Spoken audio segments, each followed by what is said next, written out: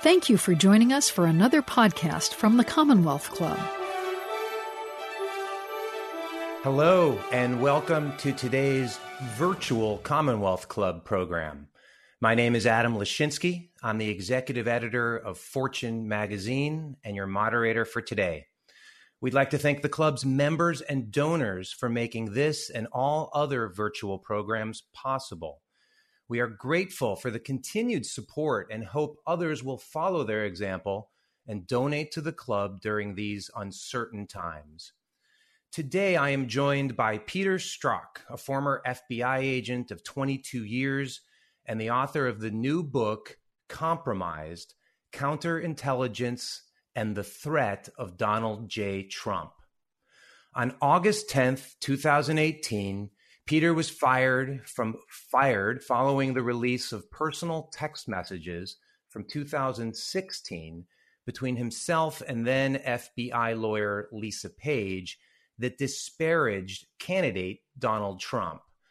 But his story is anything but simple. He led the FBI's investigation into both Hillary Clinton's private email server and Russia's interference in the 2016 election, drawing the anger of President Trump's most vocal supporters in Washington, across the country, as well as the president himself.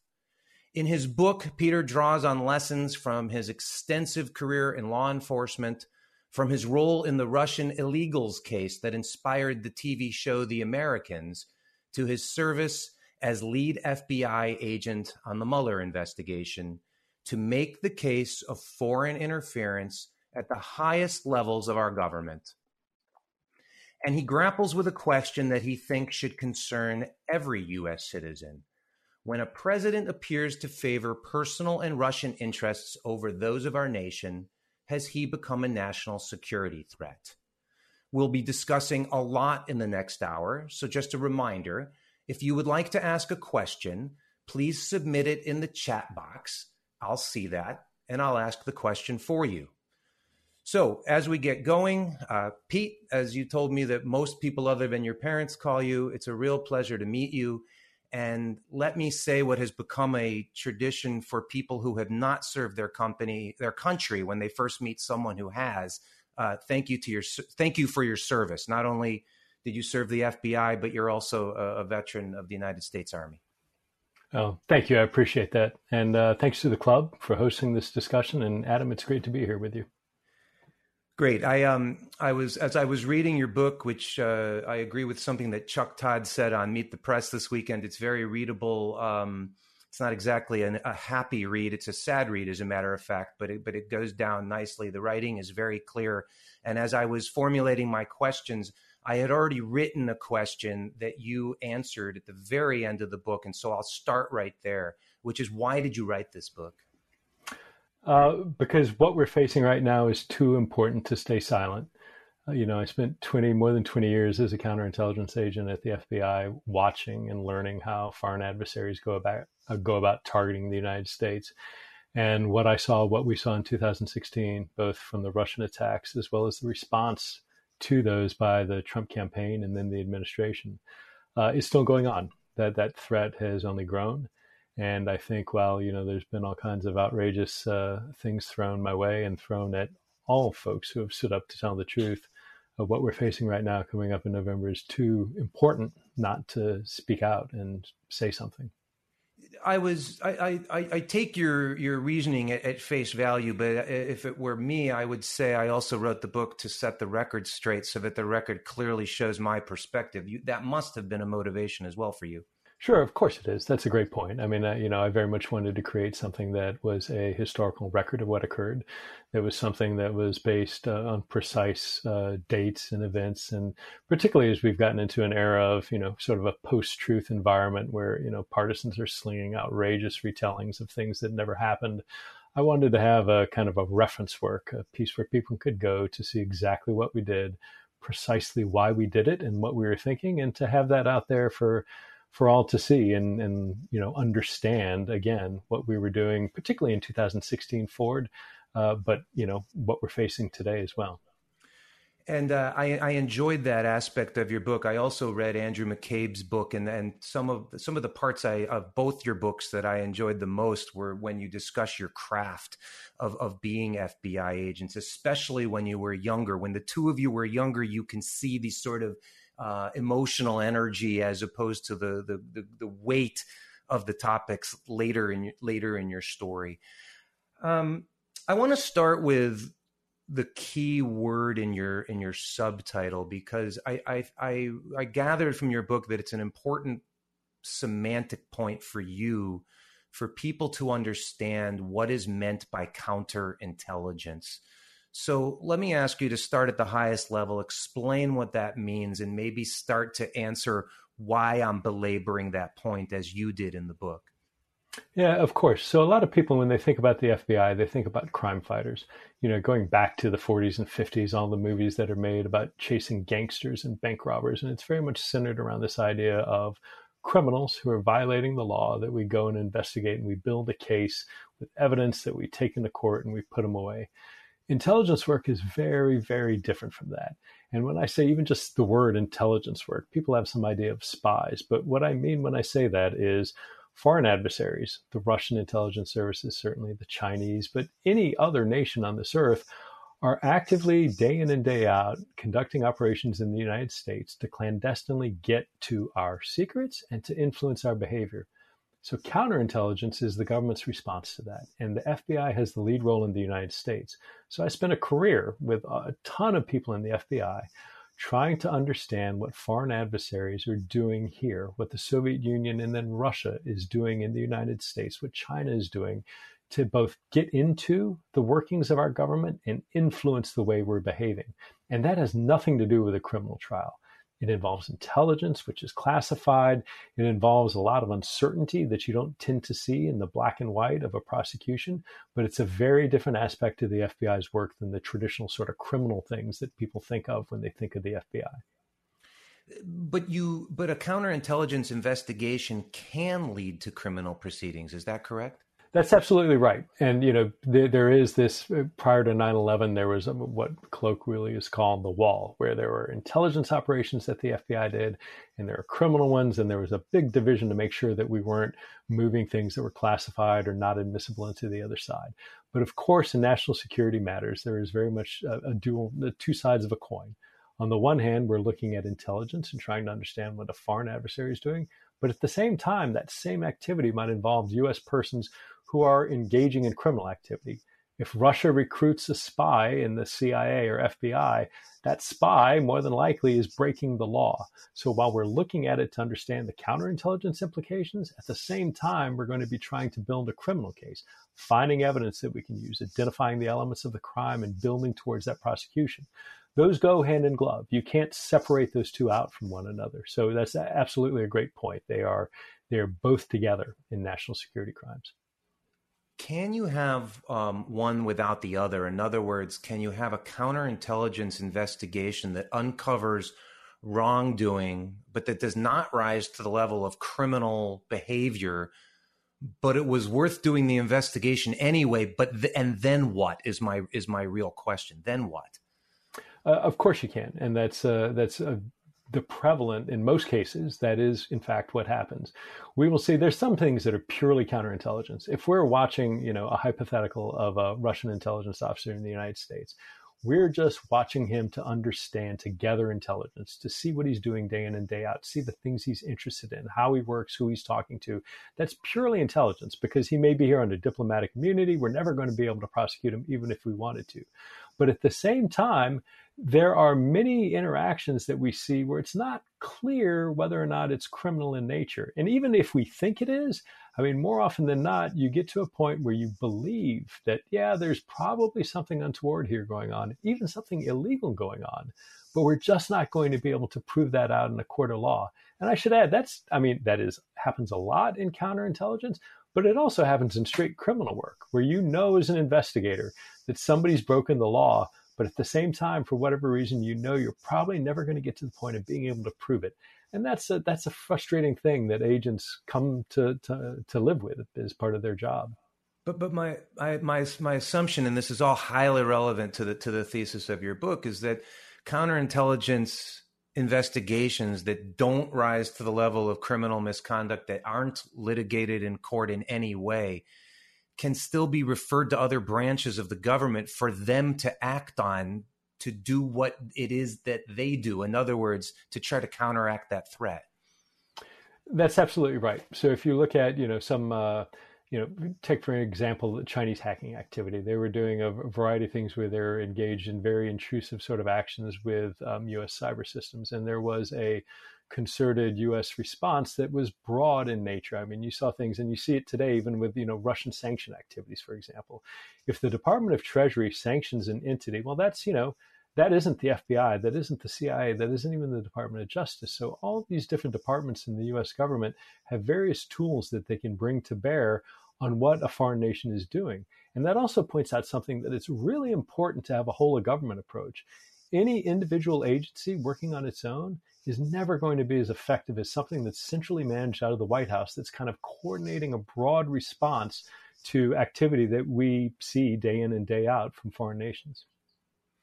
Okay, great. So I want to come to the main point of your book, and I want to remind our viewers that you can ask questions of Peter Strzok also by popping them into the chat box, and I'll read them.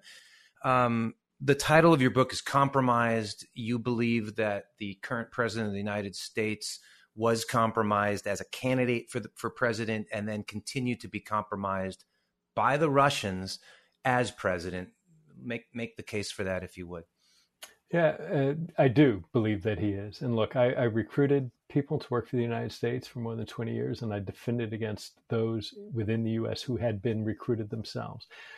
How that works, what motivates a person, takes a variety of forms. I think when you look at President Trump, what leaps to mind is his primary vulnerability are his financial entanglements. Things that, and I'm not talking about legitimate business interaction. I'm talking about allegations going back decades of dealing with potentially laundering money, allegedly working with Russian organized crime money, Russian money connected to oligarchs, and indeed potentially money, Michael Cohen asserts, something, financial transactions that he assumed millions of dollars in a real estate sale that was a payment for Putin. But it's important to remember that sort of how you leverage somebody, how you impact their behavior, takes a variety of forms. So certainly we've talked about the monetary examples of that, but there are things that go into that like ideology. And when you look at President Trump's affinity, in the recent Bob Woodward recordings where he's talking about how his affinity towards totalitarians like Putin and, Kim Jong-un and Erdogan in Turkey, and how he naturally gets along with them, there's clearly an ideological affinity there that impacts his behavior.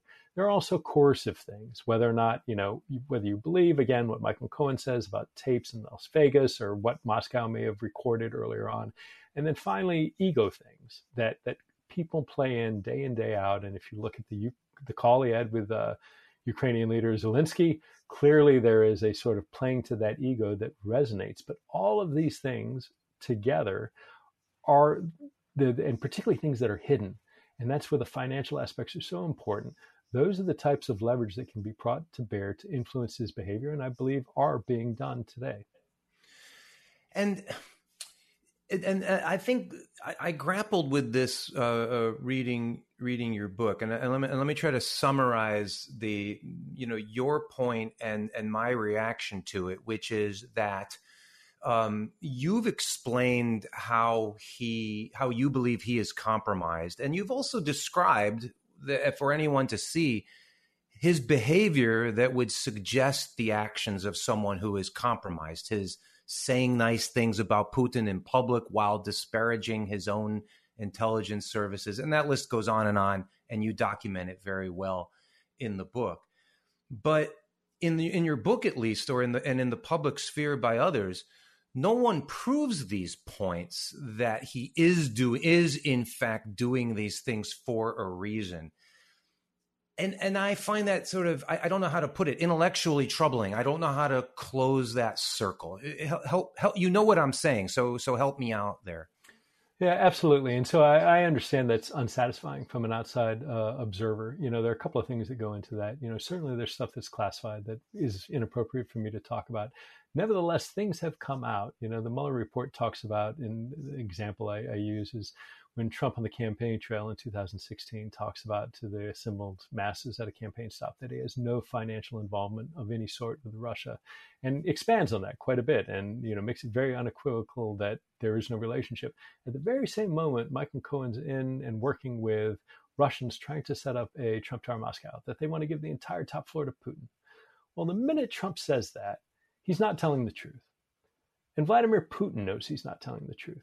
And presumably, having that truth come out, Trump knows full well that that would damage him. And Vladimir Putin knows if he were to make some announcement that, oh, hey, in fact, I'm busy negotiating for a Trump Tower and what he just said was a lie, that would hurt Trump on the campaign trail. So there are things that are now in the public domain that are clear indicators on the one side that that potential is there. And then what you have to do is, and I understand because there isn't an interview of Putin on the record saying, yes, in fact, I had this leverage and I told him he needed to do this or else I would make it public. But that's not the way this coercive leverage works. The best sort of relationship between somebody and the person they're trying to influence is they never have to tell them to do anything because that knowledge is implicitly known. And I think when you look and there's that gap, but then you also have to line up all these inexplicable things. And you talk about some of them, but the list is huge. And not only is it large, but they're things that absolutely have no positive benefit to U.S. national security. So things like the GRU Russian bounties on the heads of American soldiers in Afghanistan. When you look at his refusal to make any statement about the attempted assassination of Navalny, a domestic political opponent of Putin. When you look at the silence of the Belarusian protesters who are yearning for democracy. When you look at questioning our commitment to NATO. When you look at moving troops out of Germany. The things he said about Montenegro and not being sure about because they're very aggressive people whether they'd come to their defense. There's no good U.S. foreign policy reason to take those positions. But there's every advantage for the Russian and the Russian perspective and their geopolitical interests to do it. So there is this inferential leap, but the only explanation for some of those, you have to ask why. You also have to ask who's putting those ideas in his head. But when you look at all this unexplainable behavior, when you look at all these vulnerabilities which clearly exist, there is no other conclusion that you can make. Well, I take your argument, but I'll give you one. This is a man who violates the norms of decency pretty much every day that he wakes up and gets dressed in the morning. And so some of the things you describe violate the norms of decency, disparaging our allies, disparaging Americans, for gosh sakes. I don't think you and I are about the same age. I don't think we've seen an American president do that ever. And so all I'm saying is in terms of playing devil's advocate, he violates norms all the time. So what's so special about the norms that you're describing he's violating in comparison? The difference is the motivation behind it. Look, I mean, he can be doing any number of things, fighting release of financial records because he has personal criminal exposure. All these things are part of the internal dynamic of the U.S. body politic. What makes this different is that you have an outside power, a hostile foreign nation that is bringing to bear their leverage into this decision-making process. So it's one thing if Trump wants to say something that's crude or he's fighting the exposure of some sort of criminal activity or he's doing anything that's kind of shattering this normative behavior that we've come to expect. But what's different, and certainly from a counterintelligence perspective, is the outsized power and leverage that a foreign power has into his behavior. And that's something we just haven't seen at any time in our modern presidential history. Okay, great. So let's do a thought experiment. Let's pretend we're not talking about the president of the United States. Let's pretend we're not talking about a narrative where your investigation and the investigation of other people was interrupted, harassed, stopped, stymied in all sorts of ways that you describe in the book. But let's pretend we're talking instead about Citizen X. What would have been the remedy had everything you just described been carried out to its conclusion, but not involving the president of the United States? Well, I think there's no Citizen X who could wield the power of the executive to stop something from happening. And I think another point I'd make is like, look, we struggled with this idea of, who is the FBI to go investigating the president? I mean, from a very high level perspective, from a constitutional perspective, the FBI is part of the executive branch. Can it investigate the chief of that branch? The president, as the elected head of our nation, sets foreign policy. He sets the agenda and the goals. And, clearly it should be the case that no man, including the president, is immune from, sanction for breaking the law. But how do you do that in a way that is, consistent with our system of governance, where the American public has confidence and belief that what the FBI is doing was appropriately sanctioned and justified, and it wasn't just, in the dark shadow of J. Edgar Hoover running out and doing things. So I think the average case of somebody who we might be looking at in the same set of circumstances wouldn't have this kind of very heavy, weighty overlay of, sort of mandate of authority and appropriateness of authority that we found when we started looking at the president.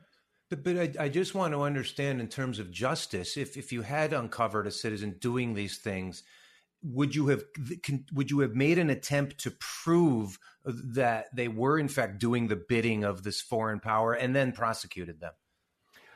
Absolutely. We would have pursued an investigation to understand it. And if the facts merited prosecution, if we could demonstrate that a crime had been violated and could make that case, then we would have gone to DOJ. Of course, DOJ, not the FBI, makes the decision of whether or not to prosecute somebody. But in those same cases, with an average citizen, had we found indications that they had broken the law, that's absolutely something that would go to DOJ. And in fact, that is what Director Mueller did. That is what the Special Counsel's Office did. Setting aside Trump, if you look at Paul Manafort, Rick Gates, Mike Flynn, George Papadopoulos, Roger Stone, the list goes on and on and on. That's what that was. And so the difference then becomes, what makes the president different? And is that good, bad, right, wrong? Those are tough questions. I'm going to come to viewer questions in just a moment, but you raised something that for me a little bit ago, which is a burning question, which is Trump's taxes. People speculate that if we saw his taxes, it might reveal some of the allegedly illegal behavior that you talked about that has been speculated on before, and potentially things including the Russians. So why do the issue of his taxes either don't appear in your book or barely appear in your book? Can you address that? Yes, two reasons. One, I don't want to get into specific details about what individual item of financial information we may or may not have gotten. I also don't know what occurred after I left the Special Counsel's Office. But I think looking at all this financial data that exists there, it is clear that he is fighting tooth and nail at every step of the way, asking for injunctive relief at the next higher level of whatever court the decision is at to prevent that material from being released. It's not complicated. The answer is right there. He is not fighting this because he just has some deep-seated belief in financial privacy of everybody. He's fighting it because he perceives a threat in there. I think he perceives a criminal threat in there. Setting that aside, I believe that information also hides a great deal of information about involvement of illicit Russian monies, whether through organized crime or directly tying into the government of Russia, that again is the sort of thing that, because he doesn't want it known, creates leverage and an ability to influence his actions. You said, "I think." Are you speculating, or are you commenting on knowledge that you have? Both. So there are things, again, and I don't want to get too cute, because then if I'm confirming things, I'm essentially saying them. So I don't want to sit here and give you any detail of saying, yes, I know this and not that. But again, I'd point to the public record. And again, recently, what Michael Cohen is saying about these real estate sales, this one property in Florida, which was sold for a grossly exaggerated amount that Michael Cohen says he believed was a payment from Vladimir Putin to Donald Trump. Looking at that as a tangible example, when you scope back and look at the Trump financial empire with a heavy involvement in real estate dealings where you can play all kinds of games with valuation. If you look at licensing, where you can play all kinds of games with valuation, these are traditional avenues that are very open to potential abuse for money laundering and other sorts of nefarious activity. So without saying, yes, I know that occurs, or making any sort of allegation that I'm not prepared to either back up with fact that isn't known, the best I can do is kind of point to those opportunities and potential things, and then point to the public record that more and more is coming out. And given that you now, unfortunately, are an expert on the subject of how information leaks in Washington, can you speculate on why all these years now into it, 5 years essentially into this era, we still haven't seen the president's tax returns? I can't, and that's a problem. The issue again is setting aside criminal activity that may or may not be in there. Everybody focuses on the things that the president either lies about or doesn't disclose. And usually it's in the context of his ethical obligations that, he should divest himself for certain things, or it isn't appropriate to be, profiting off of businesses at the same time he's leading the government. That isn't, most people, when they say that, understand that. But I'd ask, look at that from a counterintelligence perspective. There is something there that he perceives as harmful. Now put yourself in Russia's position. If I can use my intelligence service to intercept your phone calls, to intercept your emails, to sneak in and get those financial records, to recruit people around you or place people in your orbit, if I can use all those tools of intelligence and statecraft, I'm going to be able to get to that information in a way that the media can't, in a way that, the New York Attorney General can't. And when I know that, Trump still doesn't want that information to come out. So again, that gives me leverage. And that is the kind of thing, every time you look at something and say, well, he lied, or he's trying to hide that or cover it up, think about that from an intelligence perspective and the counterintelligence vulnerability that represents. All right, I'm going to read a question from our viewers. In your book, you report that the Russians, quote, pulled some of their punches, end quote, in 2016. That is, they didn't do everything they could have done to help Trump. What were those punches? So I went as far as the Bureau's pre-publication review would let me in describing that. And I'm glad that they were able to let me say what I did. Many of those things are, classified, and appropriately so, because if we think they're going to come at us again, we need to be able to prepare our defenses against that and blunt those attacks if and when they come. I would say that there has been some reporting. Microsoft just put out a recent report about some of the activity they had seen from the Russians, as well as the Chinese and others. But they talk about some of the detail about how Russia has started, changing the ways in which they're attacking data systems, going to brute force attacks rather than spear phishing. Now, clearly that is a type of activity that isn't designed to be hidden. They want, when you do that, it's going to be apparent that you're there. But they do talk to some things which point to deeper truths. They talk about how actors are changing out IP addresses and the places they're coming from, is 10, 20 times a day. So a greater effort to misattribute and hide where these are coming from.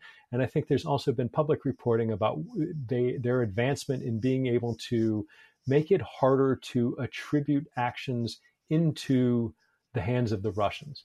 And so when you take that sort of behavior and you couple it with things that have come out about the various successful intrusions into state databases and voting systems, targeting of hardware, that's the sort of indicators on the periphery that point to, some of the deeper concerns. And certainly it was a vulnerability in 2016, remains a vulnerability today, because frankly, we haven't had a whole of government approach to really vigorously combat this in a unified manner. And you mentioned something, and would you just speak briefly to, you describe in the book your very bitter departure from the FBI, and you describe it in some detail. Are you surprised that your book passed muster with the pre-publication review by the FBI? No, because I took a lot of pain. I mean, I spent my career, a large chunk of it, investigating media leaks and people who, inadvertently disclosed classified information. So I knew where that line was, and I took a lot of effort to make sure what I was saying was backed up with what was already in the public domain. I was frustrated. I mean, look, they have by regulation 30 days, business days to do it. I submitted my book in December of last year, and it took about 5 or 6 months to get cleared out. So that was very frustrating. I wish I was talking to you in May and not in September, but it is what it is. But that I wasn't surprised that it cleared. Interesting. Now I'm going to read another question, and I'll ask you to define a term that's mentioned in the question.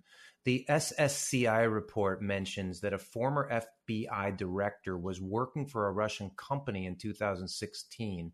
What are your thoughts on former high-level intel officials working for foreign actors? And what is sure. What is the SSCI report? Yeah, so that's the Senate Select Committee on Intelligence. There's an intelligence committee in the Senate and in the House. SSCI, which is commonly abbreviated into SISI, just sort of a pronunciation, released a 1,000-page report. And what's interesting was, this was a committee led by Republicans. And every one of those Republicans signed on to the conclusions of this 1,000-page report, which just presents a damning counterintelligence perspective. But there's absolutely, from time immemorial, that foreign intelligence services and foreign governments try and leverage, particularly former government officials, to work with them because they know that they have entree into still existing government, people in government. They understand how government work, and they're going to try and use that to advance their own agendas. What I get really concerned about is, take somebody like Rudy Giuliani. Well, he's been running around in Ukraine in particular, trying to track down information about Joe Biden. As it turns out, just last week, the Treasury sanctioned somebody by the name of Derkach, saying he was an active Russian agent. I mean, he's Ukrainian, but he was an active Russian agent for over 10 years. 10 years. And this is the Trump administration's Department of the Treasury saying that in writing in a public setting. And that's the same person that Rudy Giuliani is making TV shows and getting information from, trying to build what I believe is a complete propaganda disinformation campaign to try and tar Biden. And yet America's mayor, from 9/11 standing there at ground zero as a symbol of strength, who's suddenly been turned into this tool of Russian disinformation in a way that I hope he doesn't understand. And if he does understand it, gosh, I hope he's backing away from these sort of connections. But that's always a concern. And that's always something that any foreign government, certainly hostile foreign governments, are going to try and exploit. But by the way, you discussed very briefly in the book your political leanings or your political background, including your family's political background, such as it is, and it's once upon a time that would have been considered a sort of normal American experience. Just tell our viewers what I'm talking about. Sure. So, it's interesting. I was born, into a Republican family. My father grew up, he was born on a dairy farm in central Wisconsin, joined the Army to, get out of the dairy farm in Wisconsin. My mother was born on a tobacco farm right in the North Carolina, South Carolina border. And again, went into teaching overseas at military schools to get away and get, out and abroad. And, they met and ended up traveling the world for their lives. But that sort of, what's interesting to me is that sort of the image of me that has been portrayed by a lot of the kind of partisan and hyperinflated Murdoch empire and others is one of, some, silver spoon fed, grew up in the Hamptons bastion of liberalism. And the reality is it's something very opposite. It was a conservative upbringing, a law and order upbringing. I went into the military, followed my father, who is a career military Army officer, and this idea of national security, of a strong national defense, of the values and ideals of America were, for most of my life, something that was very strongly associated with the Republican Party. And I'm not saying Democrats, there weren't Democrats who did exactly the same thing, but when you think of that sort of belief, that's very much, until very recently, it seems, something that was very much a Republican value. Yeah. I'm going to read another question, Pete. It's what is the FBI doing to confront the rising tide of white supremacist violence in America? Is this something that worries you as a former agent? It worries me a great deal. And when I started in the Bureau, I actually started as an analyst, and I was working domestic terrorism. And even this was 1996, and they had ramped up the Bureau's efforts after the Oklahoma City bombing, where Tim McVeigh and others had blown up the federal building, the Murrah building in Oklahoma City. There has always been this tension of the expression of the First Amendment protected speech with violent actors, particularly white supremacists, and how the balance of what the Bureau should do and how intrusive they should be in investigating, as opposed to protecting all those things enshrined in our First Amendment. I'm really concerned about the way that time after time, particularly when you look at these mass casualty shootings, the number and prevalence of people who have some link to white nationalism or white supremacist type ideologies. I know it concerns the FBI. I know they're looking at that.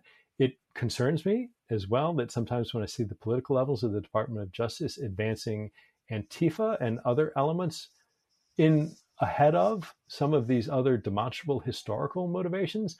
But I know that the FBI is taking a hard investigative look at trying to understand that and getting ahead of the threat. But it worries me a lot. A viewer asks the following question, and I think in an admirably polite way. It's an important question and an important topic.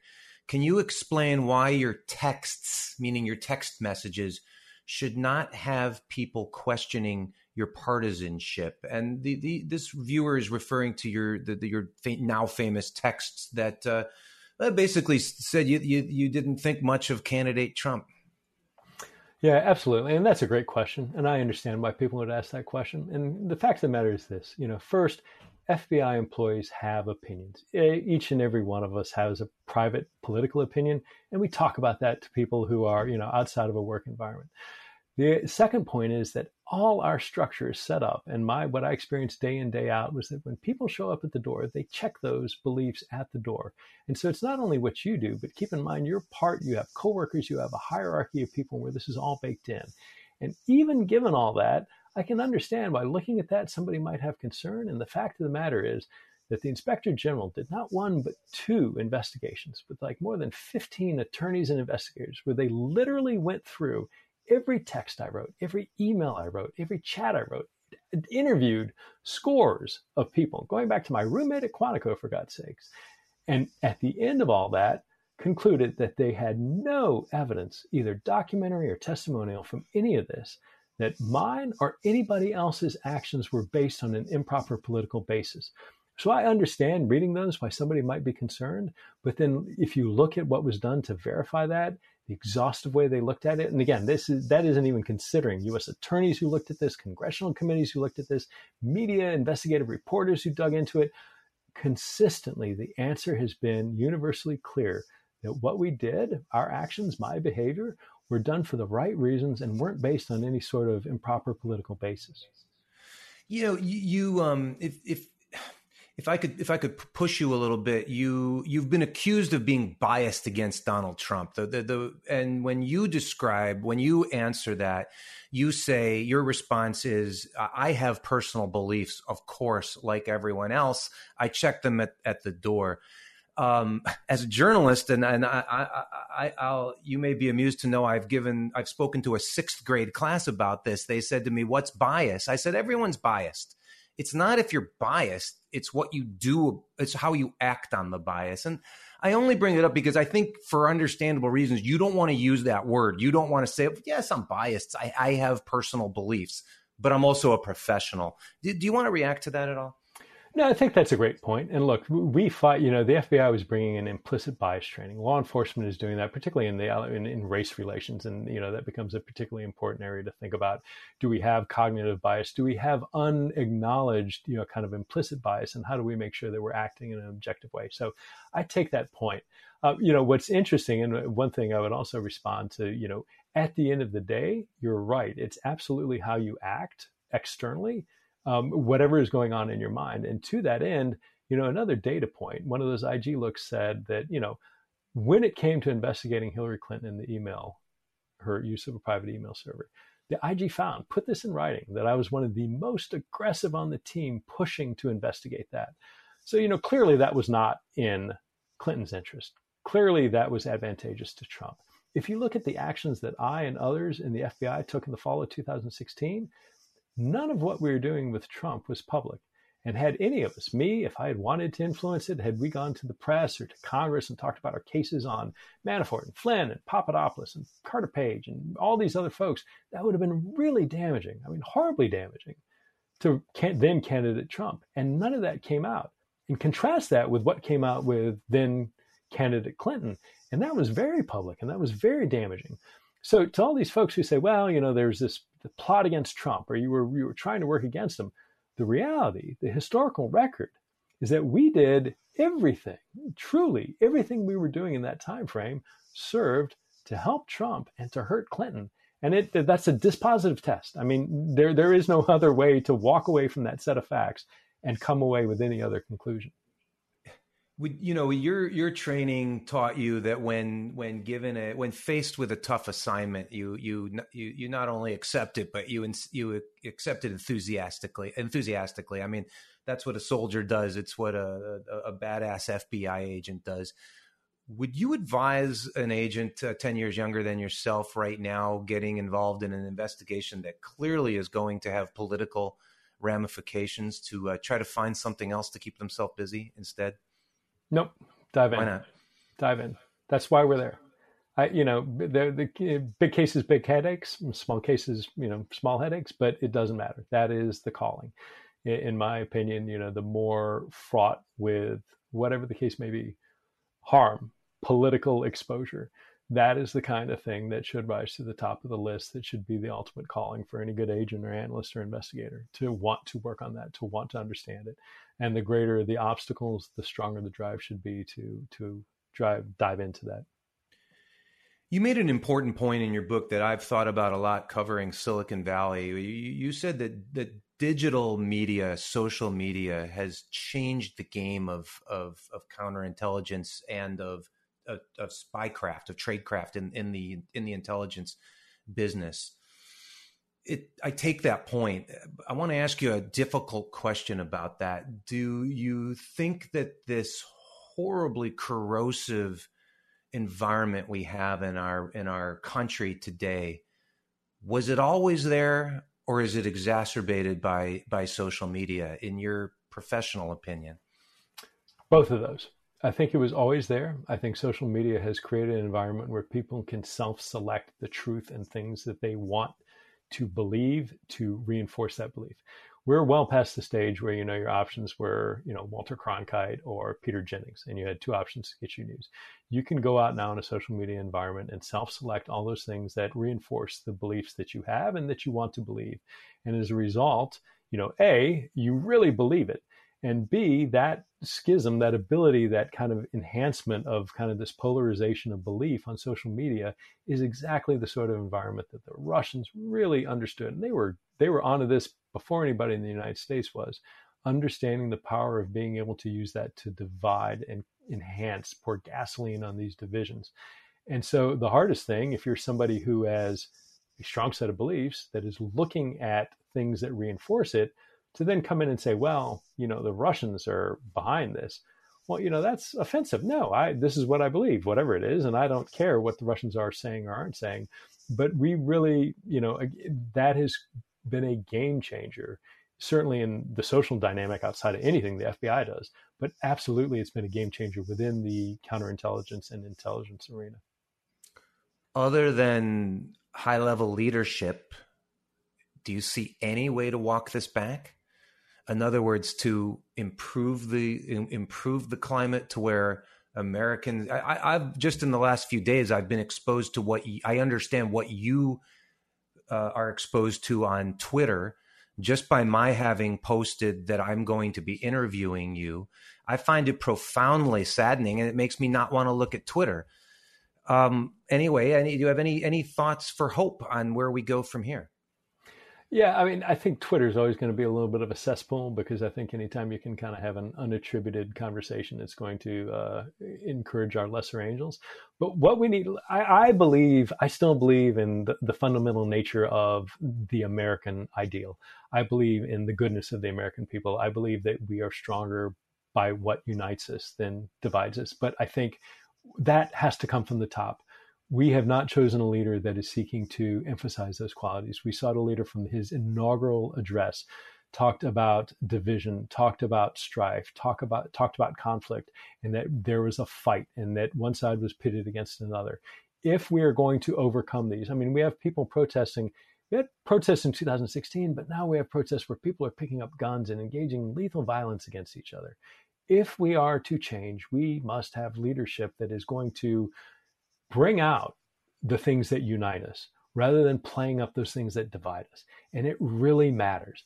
A president matters and makes a difference in that dialogue. And if we have any hope of kind of bridging these differences, we've got to have different leadership than what we have now to be able to do that. A viewer writes, the Durham investigation, what do you see as the purpose of this investigation? Who is being investigated, and do you see yourself as a target? And please tell everyone what the Durham investigation is. Sure. So as I understand it, the Durham investigation was something, broadly an investigation of the investigators. It was something that the Attorney General selected John Durham, who's a U.S. attorney out of Connecticut, to take a look at the genesis and the origins of the Crossfire Hurricane investigation, which was the initial case we had into the Russian offer of assistance to the Trump campaign. And I just want to interrupt. I just want to interrupt you to tell everybody listening that you named that you gave that investigation its code name, and that it came out of a Rolling Stones song, which was very amusing. Anyway, I'm sorry to interrupt you. Go ahead. It did, out of a great, and it was more prescient than I could ever have imagined. But look, I am certain that, having been there from the genesis of these investigations and knowing how they came to be and what we were doing, that it is exactly as the Inspector General report describes. He took a look at that, and I am convinced, I think, that political levels at the Department of Justice and at the White House want some nebulous, dark whispered investigation that they can point to about some ill-defined nefarious activity that took place to spy on the campaign of the president, to undermine the presidency, which is nonsense. And so I think my sense is they want that existing out there so they can use as a political foil as we approach the elections. Again, I am confident I did nothing wrong, let alone anything illegal, nor am I aware of anything done by the people around me, either above me, next to me, or below me, that represents improper and certainly not illegal activity. So I haven't been interviewed. I don't know what their scope is, but there are things that have occurred, and particularly, the fact that John Durham's primary deputy, a career prosecutor, quit the team last week. It gives me a lot of concern and a lot of pause, because it joins this list of people, 3 or 4 prosecutors on the Roger Stone prosecution, the lead prosecutor on General Flynn's prosecution, all who have quit the work they're doing at the Department of Justice because their integrity, their code of conduct internally did not allow them to continue this work. That's unprecedented, and it's really worrisome. And for somebody who's inside the government, to see that it's unprecedented is hard for me to convey the severity and alarm that I feel when I see that sort of mass resignation of good people of conscience simply walking away and saying, I can't be part of this anymore. What is your take on the status of the FBI and the rest of the intelligence community? And I'm asking you, what is the morale of the people, and what's the prognosis, if you will? There's no question this is a challenging time. I mean, I have said before, and I will say again, that the women and men of the FBI that I worked with, that I know now, they are fiercely independent, they are fearless, and they're going to do their job and uphold the oath they took to the Constitution. Having said that, there's no way that any FBI investigator can hear the statements coming out of the Attorney General and not have that have a chilling impact on the work that they're doing day in and day out. And it's not just the Department of Justice. If you look at things that people in the Department of State, people within the Department of Defense, whether it's Colonel Vindman or the various career diplomats that have been just pilloried within the Department of State for simply standing up and telling the truth, all of this has a deeply chilling effect of the professional government worker that, again, I think a lot of this is holding, but I'm deeply worried that another 4 years of a Trump presidency is really going to destroy, in a very lasting way, a lot of what we have built up over decades and decades and decades of creating an independent professional government civil service. Pete, let me play devil's advocate with you on that. There's, as you know, a large percentage of the electorate supports the president passionately, and so they hear you say that, and they're going to say, you know what? I'm glad these smarty pants are getting their comeuppance. They're the ones who are responsible for all the bad things that have happened in this country for all these decades that you so glorify. React to that, if you would.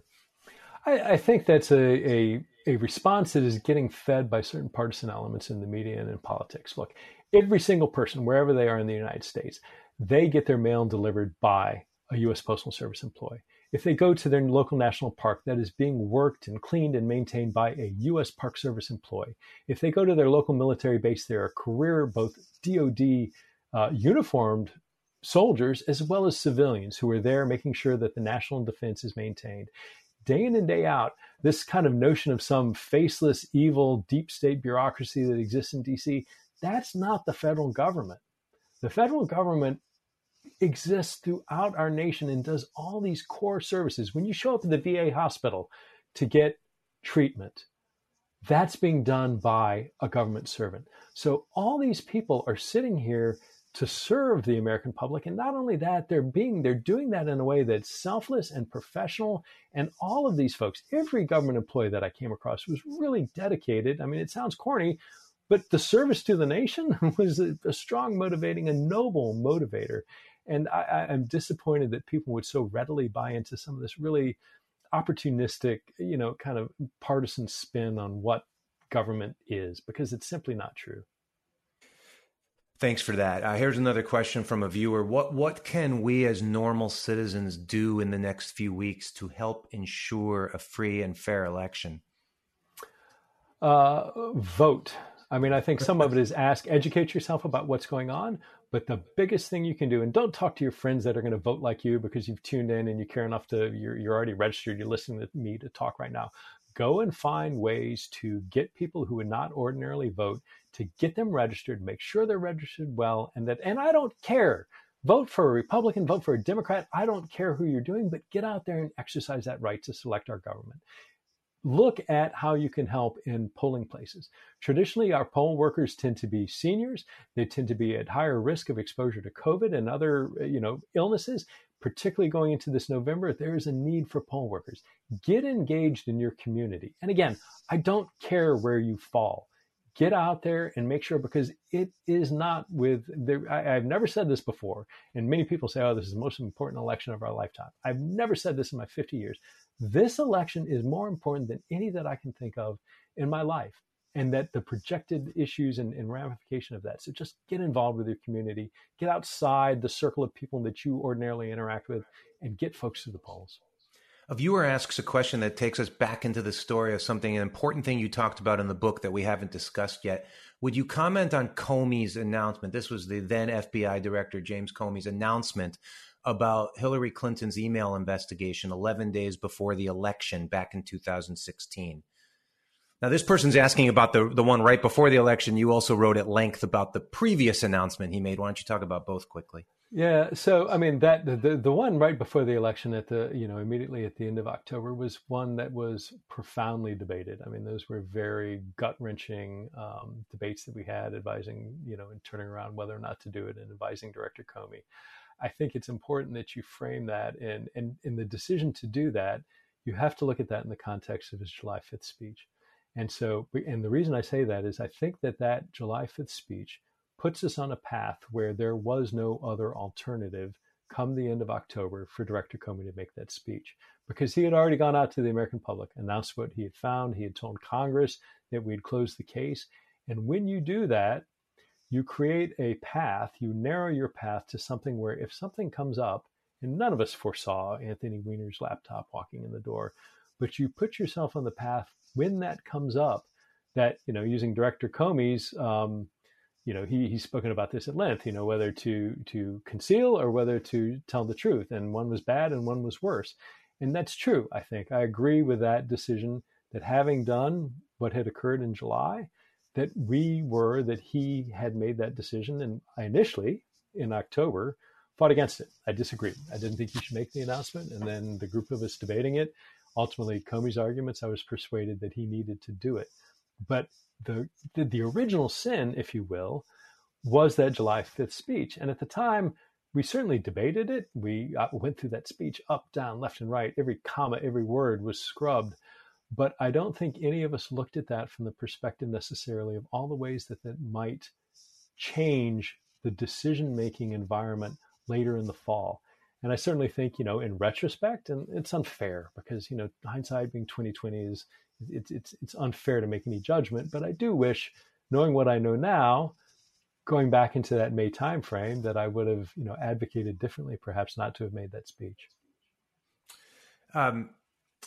Question from a viewer: as a counterpoint to white supremacist violence, I am curious about your attitude toward the Antifa movement.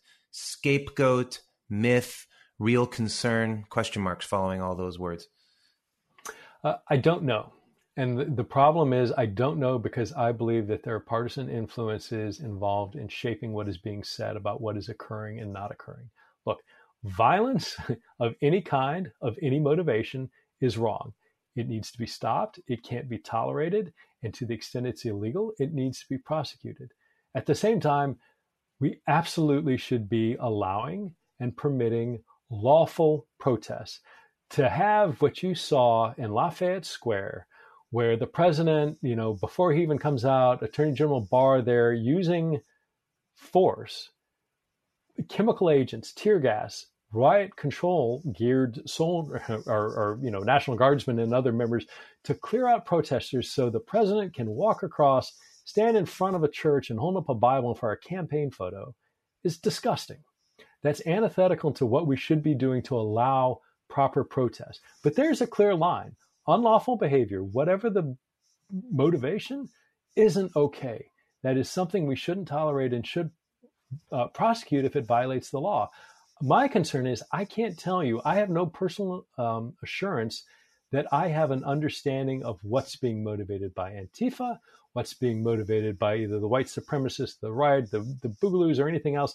I don't have a confidence that what is being portrayed as the fact between the balance of all these various forces is in fact accurate. And that's concerning. Americans should have accurate information about what is driving particularly the violent protests.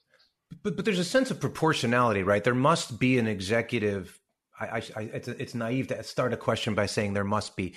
Wouldn't there be a team of people in the FBI who would have a sense of proportionality? In other words, to have a professional opinion that either the white supremacists or left-wing violent protesters, however you want to define them, is a bigger threat than the other? Well, I think clearly there are people who are investigating that and looking at and have the data. We know what motivated all these various violent attacks, all these various crimes to the extent we're able to identify. And I say we, that's an old habit. The FBI looking at that is able to identify and say, okay, this is what we know about the perpetrator or the subject and what motivated them. That's a very different thing from when that data then goes up into outside the kind of law enforcement role of what the FBI does and enters the political realm. And an area of concern, for example, is some of the information coming out of the intelligence office of the Department of Homeland Security, where whistleblowers now saying that he was encouraged to, any number of things. Some of it was on the state side, play down the threat from Russia and encourage that of China and others. But that same office was involved in prior activity where they were emphasizing Antifa and certain elements of protesters and minimizing that of others. And that sort of political influence, it's one thing if you're ignoring intelligence. It's one thing if you have a PDB that you don't read. It's a much worse thing if you're sitting there saying, ignore intelligence or change intelligence. That's a really, really dangerous path to start going down. One is PDB, you're talking about the president's daily brief. One That's is right. Incompetent, the other is venal. It might be a way to summarize what you said. I think that's right. We're nearing the end of our time. I want to take us in a slightly more fun direction. A writer brings up the way that an anecdote you talk about near the beginning of your book. Can you talk about your case that you worked on as an FBI agent that inspired the television show The Americans? It's an incredible story that few people seem to know about. Sure. And it was a great case. So in this case, there were a number of people, 10 folks, when we finally arrested all of them, Russian intelligence officers or spies under deep, deep cover. They weren't affiliated. They weren't even in most cases Russians. They had assumed Canadian identities or others based on, a Canadian infant who had died and who some Russian then Soviet officer had pulled that sort of biographical data, and that was matched up with them as they were training deep inside the Soviet Union. And then their job was to ultimately infiltrate into the United States, become naturalized citizens or lawful permanent residents, and just blend into society. And so we were able early on to kind of get a window into this network of folks. And we slowly, methodically watched them year after year after year. And, anytime somebody gets down on the FBI, or I get, is critical about the FBI, and it wasn't just the FBI. This was the entire U.S. intelligence community. This was a spectacular case. Over roughly 10 years, give or take, where agents come and go, analysts come and go, case officers come and go, but watching this whole series of people burrowed into American society, watching how they were talking back to Moscow, watching the sorts of information they were gathering, and just understanding all the nuanced details of what Russia was doing. It was amazing casework. And it was, being an FBI agent, that, anybody thinking about it, listening, join. It's the best job you'll ever have. I love that there is no better job than being a case agent in the FBI. And I think you mentioned that, reading Andy McCabe's book. And certainly I hope that came through in mine, that it's just, the work is astoundingly great. I mean, it's every day is a challenge and a puzzle and a mystery to unfold. And you told this fun and interesting story to make a point, though, which is that the Russians are persistent and doing bad things and continue to do them. And you were setting the stage. I have to ask you what I wanted to know. I watched The Americans, the television show, until I couldn't take the violence anymore. I found it very, very disturbing. Did these agents, were they trained as physical agents, and did they conduct violent activities? No, so there's some Hollywood license going on there. That's I mean, what I these figured. were, it wasn't like, hey, each week you get your mission. I mean, their job was to be as dull and boring as possible. They wanted to look like the boring neighbor that you had no idea that they were doing anything other than the other 7 people down the street, in whatever form or fashion. So there was not this sort of, your mission this week is to do X and you're, going to assassinate somebody or, fight off something. It was not that at all. By intent, their design was to be hidden and to stay hidden, and just to kind of gather information and pass that back to Moscow. Again, as you indicate, a very long game.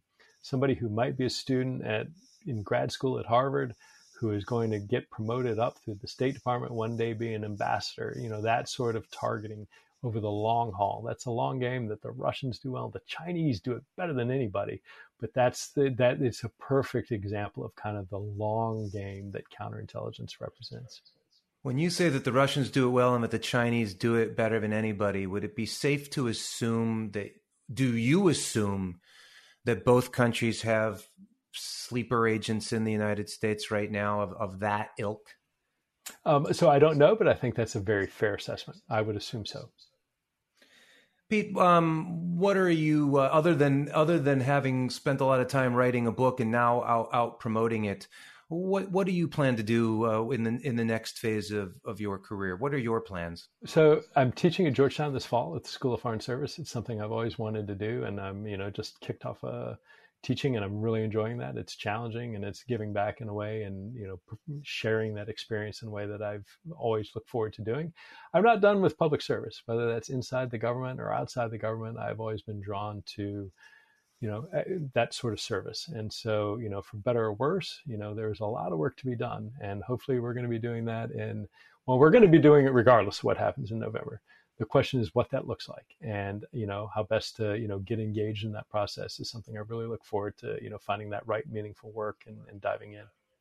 Well, having spent a career inside a large and famous bureaucracy, what it sounds to me like is that you might be interested in running for public office. Is that what you're saying?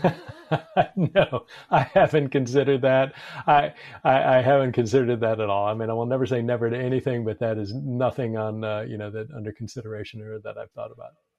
You also got an exposure during this experience that you probably never would have had to the media, to the United States media in particular. So we're not talking about RT and whatever the Russian government does with media operations, but our media.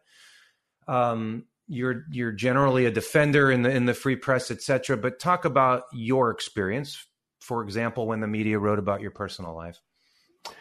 So it's tough. I mean, we are in the age of clickbait. There is a constant need, whether it's the cable news environment, whether it's the online news environment, there's a competition for views because that is what's generating revenue, whether it's revenue for the vehicle online or whether it's the media venue. And, there is and we see an accumulation, the shutting down of local media, the shuttering of local newspapers, and the kind of ever-growing national media that is driven by the desire to get views.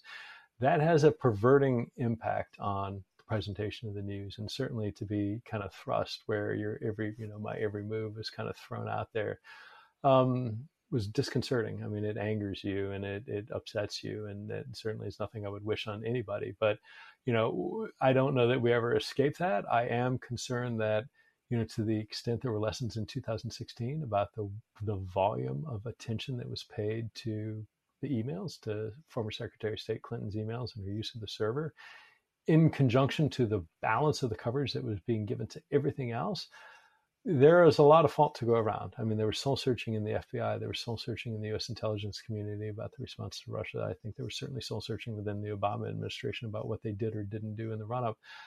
There's some in the media, but I don't think they, more than anybody else, have really come to terms with fixing some of the gaps and problems that were exposed. And my worry is, if right now you reset all the players and the facts that occurred in 2016, I'm not so certain that it wouldn't play out in exactly the same way. And so that points to, a lot of reform and soul searching that still needs to take place. And everybody, it's easy to criticize somebody else, right? I mean, the media can look at the FBI and criticize what they did. The FBI can look at the media and say, oh, you screwed this up, and vice versa. But the change has to come from within. So that is something I think we still need to tackle as a nation. And then that's separate and distinct from the issue about social media and content moderation and who should be doing that and the appropriate role and limitations, if any.